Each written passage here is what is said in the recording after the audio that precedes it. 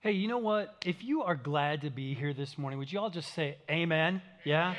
Okay. If you wish you were at home sleeping still, would you just say boo?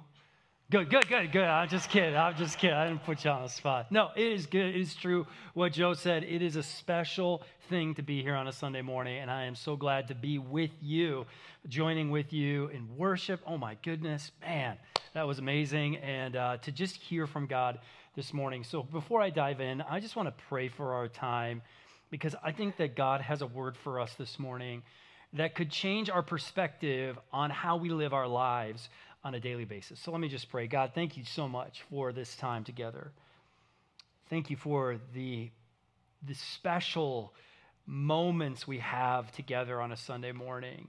It's not a lot of time in the grand scheme of things, and yet it is so incredibly meaningful. And so we are just so grateful to be here. And I pray that you would speak to us through your word this morning. We believe that your word is living and breathing, that it is active in our world, that it is active in our lives. And may you activate our faith in a way this morning that maybe it has gone dry. We pray all this in Jesus' name. Amen. Well, one of the newest business models out there is that of a social media influencer. Y'all know what that is? Do you know what a social media influencer is, right? So the concept is pretty simple. Essentially, you can gather a bunch of people, a following on a social media platform of your choice, right? Instagram, TikTok, etc. And you can get to the point where advertisers or people who produce products or services will pay you to talk about their product or their service, right? Because of the influence that you have in social media and the community you have following you, they'll pay you gobs of money at times to share their product with your following. And so they'll ask you to do a sponsored post, and in many cases, influencers can earn hundreds of thousands of dollars just sponsoring their product in one post. And if you're really lucky, like some celebrities like Cristiano Ronaldo and Lionel Messi and Ariana Grande, it could pay you millions of dollars per post. Some of you are like, TikTok, let's do it, like follow me. Yeah. So like economically, this is sort of a new phenomenon. It's been around, it's come around the last decade, actually really the last 5 years.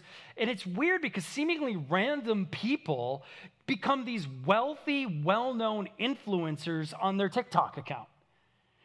But here's the thing, sociologically, this phenomenon of influencing has been around since the beginning of time. People have been influencing others since day one. Listen, y'all remember Genesis chapter 3? Some of you are like, maybe.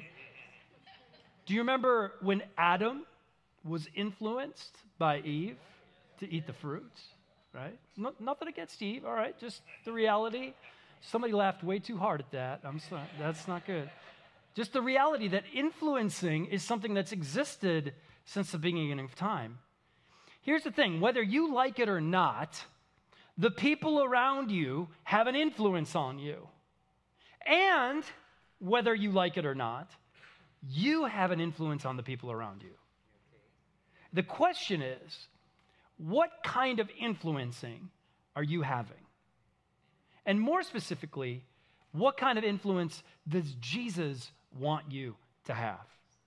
So as we jump back into the book of Acts, we're going to take a look at our influence in our world, and I believe the opportunity that exists for us in the Word of God. So if you haven't done so yet, open up your phone, download or open up the YouVersion app, the Bible app. You can follow along with everything we're going to talk about this morning. Go to More and Events in there. Great tool to use. Or if you're going old school this morning and you got your scriptures with you, we're going to be in chapter 17. And so as we enter chapter 17, I want to remind you of what just happened with Paul and Silas. If you weren't here last week, just a quick reminder. They're locked in this prison in Philippi, and this massive earthquake hits. Not just some small tremor, a massive earthquake. The Bible tells us that the earthquake shook so hard that the foundation of the prison crumbled, that the doors on the prison cells opened, that the chains that they were locked to fell off. And as a result of this, they had every opportunity to just take off.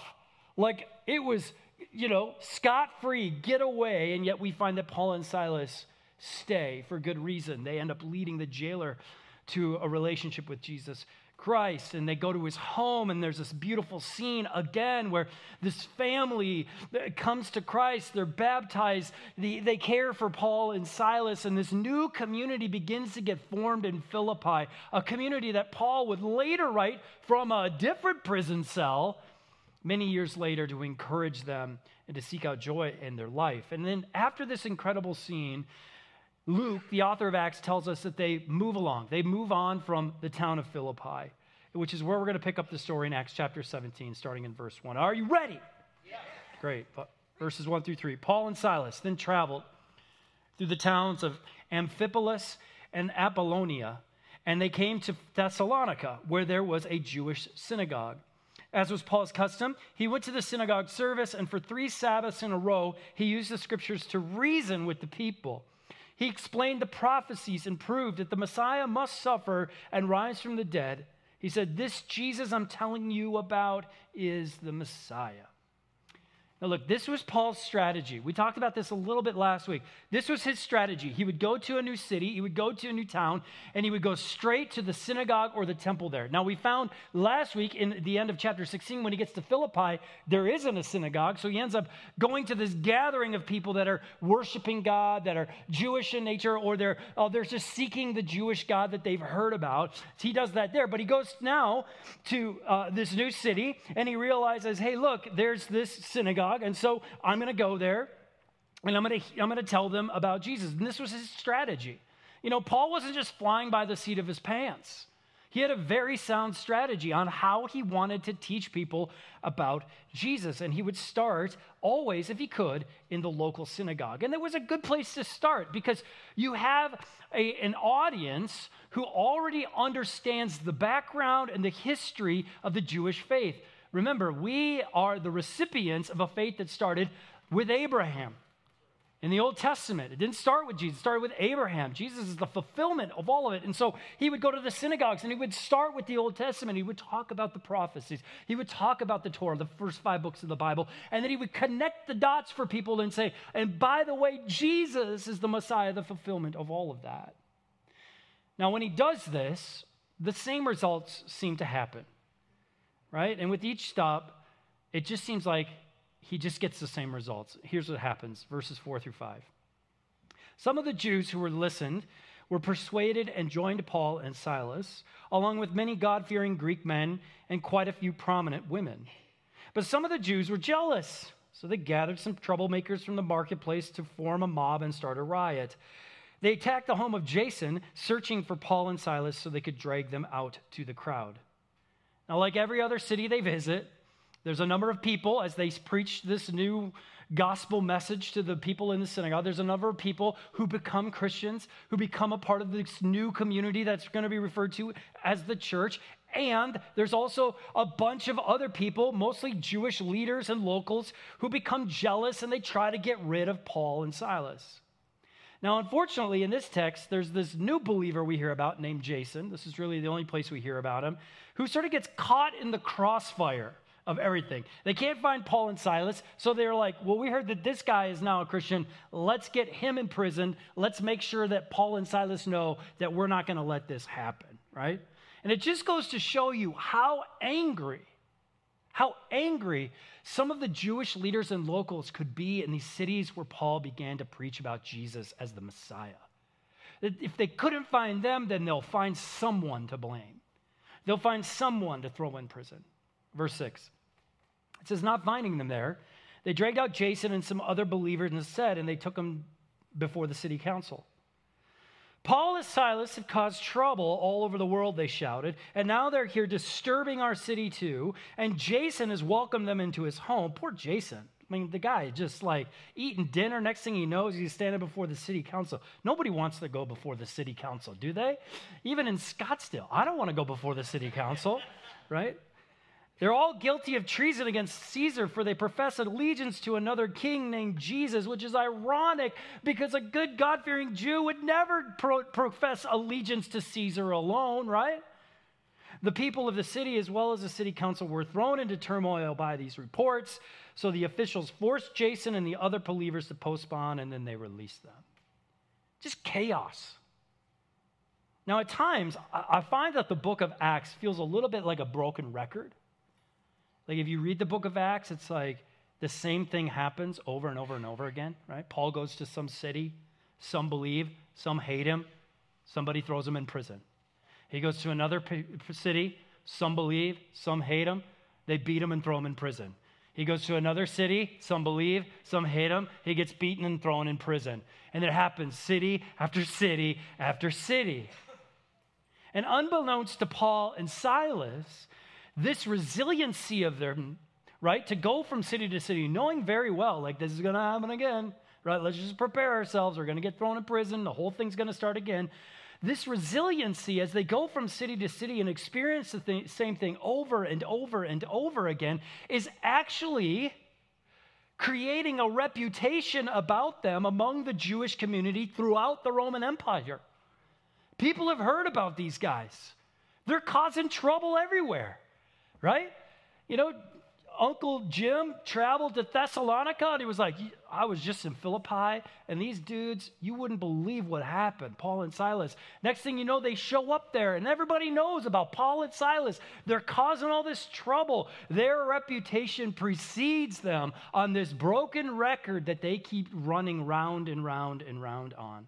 Now, I want you to look back at verse 6 because it's what they say about Paul and Silas that I really want us to hone in on this morning. It says that not finding them there, they dragged out Jason and some other believers instead and took them before the city council. And as they stand before the city council, they say this, Paul and Silas have caused trouble all over the world, and now they're disturbing our city too. These people in Thessalonica have never met Paul and Silas, but their reputation has preceded them. And they know that these men, Paul and Silas and their followers, have caused trouble all over the world. And now here they are doing the same thing again. Now here's the thing. I love the New Living Translation. It is the translation we use primarily here at Genesis Church. But I don't know that the translation of verse 6 quite hits the intent of what Luke wrote originally in the New Living Translation. So the English Standard Version actually, I think, does a little bit better job of describing what these men are really saying about Paul and Silas. That this reputation Paul and Silas have among the Jewish people, the leaders especially, in the Roman Empire, this version, I think, hits harder as to what they really think of them. Here's how the ESV says the same verse. These men who have turned the world upside down have come here also. These men who have turned the world upside down have come here also. What are Paul and Silas known for? They're known for turning the world upside down. That's the scuttlebutt. Love that word, by the way. Can we just say that? Scuttlebutt. Yeah. You know, sometimes we say the Greek word. No, just scuttlebutt. Love it. The scuttlebutt on Paul and Silas is that they enter a city, tell people about Jesus, and then in the process, the world that everybody knew in that city gets turned on its head. I mean, it's no wonder that the Jewish leaders in every other city, when they hear that Paul and Silas is in their midst, they're like, we got to get rid of these guys immediately. Why? Because they are not content with the status quo, and they want to flip our city and our religion and our ideals. They want to flip it on its head, all because of this person, Jesus, and we got to get rid of him. You know, I got to thinking about Paul and Silas, and I realized these were first century influencers. That's who Paul and Silas were, right?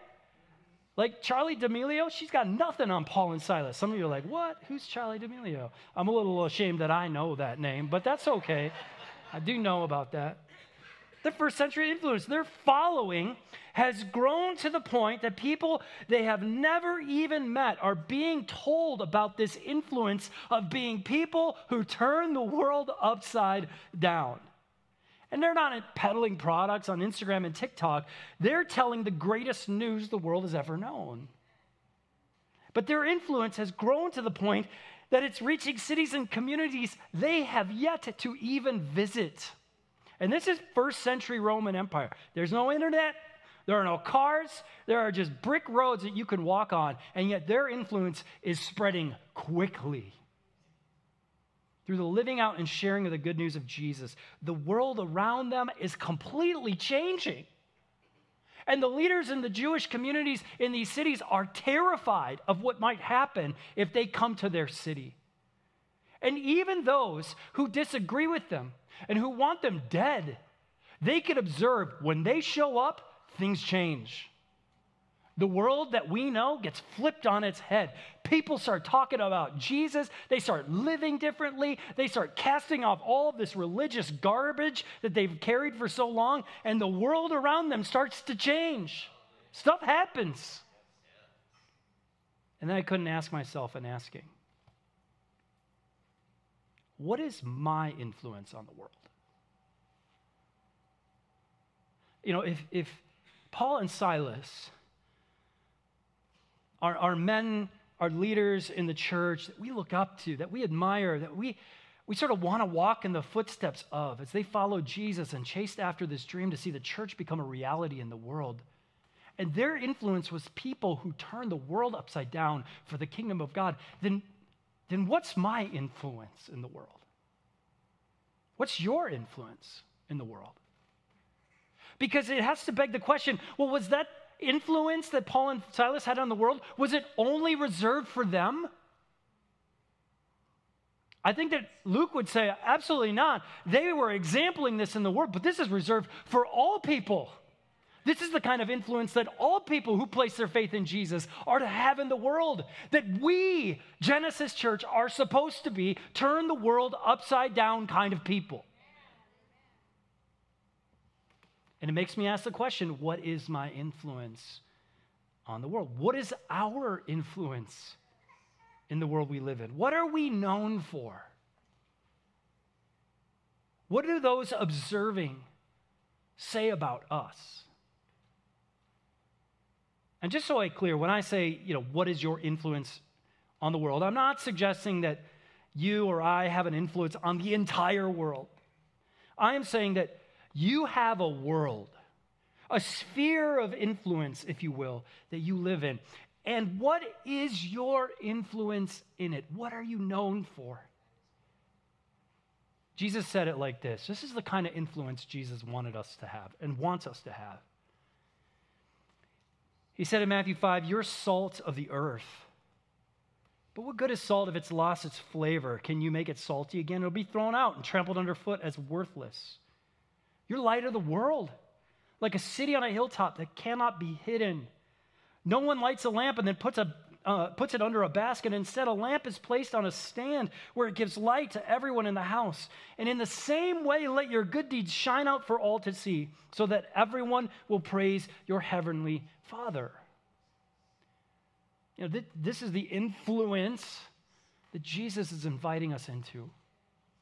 Jesus is calling us to be influencers in our world, to bring flavor and light to a world that has lost its way. We're being called to influence the people in our lives through our words and through our deeds in a way that will lead them to see Jesus for who he really is, so that their world will be turned on its head. That they would see the truth of who the God of the creator of this world is and the kingdom of God that he's created and inviting them to be a part of. So let me ask you again, what is your influence in the world? Are you known for being a person who turns the world upside down for the kingdom of God? Or is your story one that would actually say that instead of influencing the world, you're more likely to be influenced by it?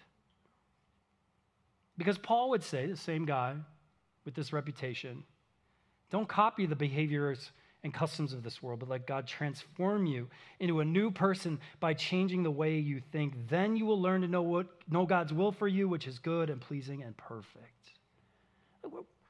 Look, we live in this world, we get it. But when we place our faith in Jesus, instead of being influenced by the world, Jesus is now inviting us to be salt and light, to be conformed and transformed and changed by his grace and his life or his love. and to become influencers in the world. We say it like this at this church. We want to be changed lives, changing lives. You know this? Yes, some of you? This is what we're talking about. That we have been called into this new life. We have been changed by the grace and love of Jesus Christ. And through that, we now want to be influencers in the world. Blessing the world, loving the world, showing compassion to the world that they might know that God loves this world too. Now, to be fair, I'm going to assume that even if you struggled with being easily influenced by the world, which is, let me just be honest, very easy to do. I'm going to guess that you're here today because you want to be an influencer in the world. You're here today because maybe you're sick and tired of the influence the world has had on you. It just keeps pulling you down, and you are looking for something to influence you in a way, to change you in a way that you would have a positive, transformational impact on the world around you. My guess is you're here today because you want to discover that. And so for Paul and Silas, they made a plan to become influencers in the empire of the Roman people by going to the local synagogues and sharing the gospel. They decided, look, we've been called to be influencers in the world, and this is what it's going to look like for us. And you know what? It's going to land us in jail. But Paul saw a clear opportunity to gain a platform to talk, and he took it. And in addition, Paul and Silas, they were incredibly relational about their influence as well. We read at the end of chapter 16 that they meet this woman named Lydia, and they befriend her, and they share the gospel with her, and she becomes this new Christian, and they go to her home, and they meet their family, and they eat together, and they dine together, and they baptize them. They build these relationships. They did the same thing with the jailer at the end of chapter 16. They make these friends along the way, that they build relationships, and they have influence in their lives. And people like Jason, who gets caught in the crossfire of all of this, they befriended him, they built a relationship with him, and they had influence on his life so that he too might become an influencer in the world for Jesus Christ. You know, I always think, sometimes when I read this, I'm like, man, this is like way outside the bounds of my abilities. But in reality, becoming a turn the world upside down influencer isn't some enormous, complicated thing. It really isn't. It really starts with asking, where has God placed me? And who am I in relationship with already that I can simply be salt and light to? It's that easy. Here's the reality. God has placed you in a very specific world. You have a world of influence unlike anyone else in the world. Do you understand that? The influence you have in the world around you is unique to you. Nobody has relationships with people like you do. There are people in your world that I will never meet that you, because of your faith, can have an enormous impact and influence on. You walk into very specific places and interact with very specific people every single day. And each day that you wake up, you have a choice to be an influence for the kingdom of God in those places. To be a turn the world upside down kind of person.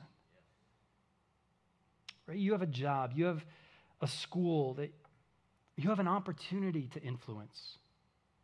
You have friends and family that you have an opportunity to influence. You have communities outside of this church that you have an opportunity to influence. You have neighbors that you have an opportunity to influence.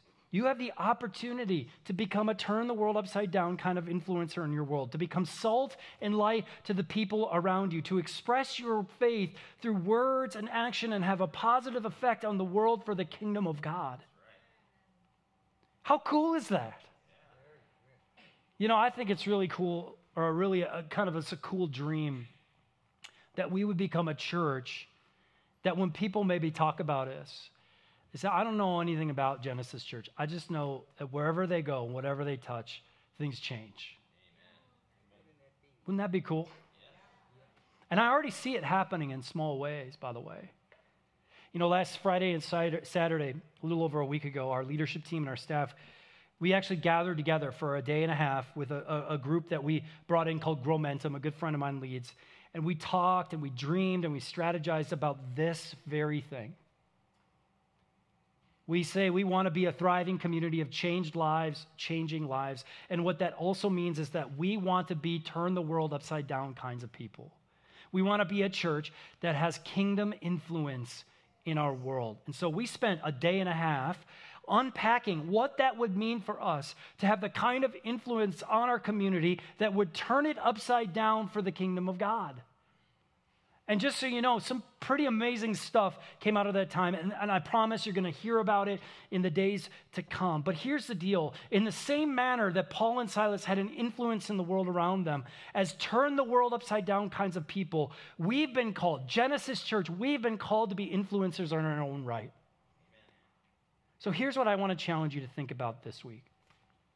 Starting right now, to even think about right now. I want you to ask yourself these 3 questions. The first question is this, and be really honest with yourself. What is most true of me? Am I an influencer for the kingdom of God, or am I influenced by the kingdom of the world? What is most true of you? Second question, where specifically has God given me influence? Because he has. He's placed you in a very specific place with very specific people. Where has God given me influence? And then to do the really hard work. And you might even want to sit down and start writing, in what specific ways can I be a turn the world upside down influencer in the world I live in? When you think of those relationships, when you think of those places that you gather on a regular basis, to ask the question, how specifically could I be a turn the world upside down influencer in those places? Students, when you go to school, to ask yourself, how could I be a turn the world upside down influencer in the classroom, on my sports team, in my club, in student government, in choir, in theater? How could I be an influencer for God's kingdom there? For those of you who are going to go to jobs tomorrow, when you show up at work, to ask yourself the question, what does it look like specifically for me to have an influence in this workplace? Through the work that I do, through the relationships that I have. What does that look like?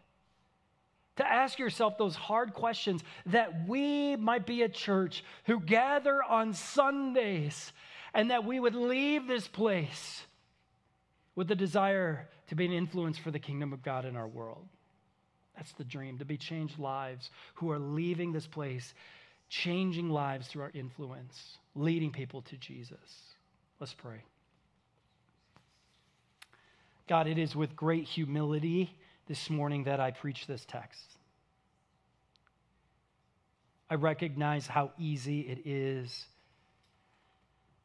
to be somebody who is influenced by the world and not seeing the opportunities to be salt and light, to be a turn the world upside down kind of person. And so I just confess that. I know that all of us in this room, we feel that, we sense that, and yet we gather this morning and we hear your word. And God, it is our desire to be people who go from this place to influence the world with love and compassion, with grace and truth, that the world might know that there is a God who loves them, who is calling them into an eternal relationship with them, who wants to change them from the inside out, that they might experience great joy and peace in their life. So I pray that the specificity of all of that would become very clear to us in the coming days, that we go to our workplaces and our classrooms and our grocery stores and our gyms and wherever else, God, that we gather, that we would be seen and known as people who are turn the world upside down kind of people, God. Thank you for the lives, the testimony of Paul and Silas, for their courage and their resiliency to just keep going. That even though they know, man, we're going to another city, it's all going to happen again, that they know that their number one priority in this world was to influence it for your kingdom. May we be those same people, God. Most of all, I thank you for Jesus, for the influence that he has had on our lives, for the way in which through his Holy Spirit he has just turned our world upside down. That out of love that he would come and he would die, that we might experience forgiveness and new life. For that we are eternally grateful. In Jesus' name I pray. Amen. Well, this morning we are going to remember the very influence that Jesus has had on our lives through his death, through his eventual resurrection. And so we're going to take communion together. So if you have faith in Jesus, if you said yes to Jesus, this is an opportunity for you to be reminded of the influence and the change that he's had on your life, to be reminded of the incredible gift of his death for the forgiveness of your sins. And you may remember he gathered with those first disciples and he broke some bread during a meal and he said, listen, this is my body which is being broken for you. When you get together in these special moments, I want you to take it and eat it and remember me. And then he took a cup of wine and he gave thanks and he said, this is my blood shed for the forgiveness of your sins. And through the shedding of my blood, a new relationship with God has been achieved. And so when you come together, I want you to take this and drink this and remember me. There's 3 stations around the room. There's one directly in the back. There's 2 on either side. All of the crackers, by the way, are now gluten-free. I know that can be a problem for some people.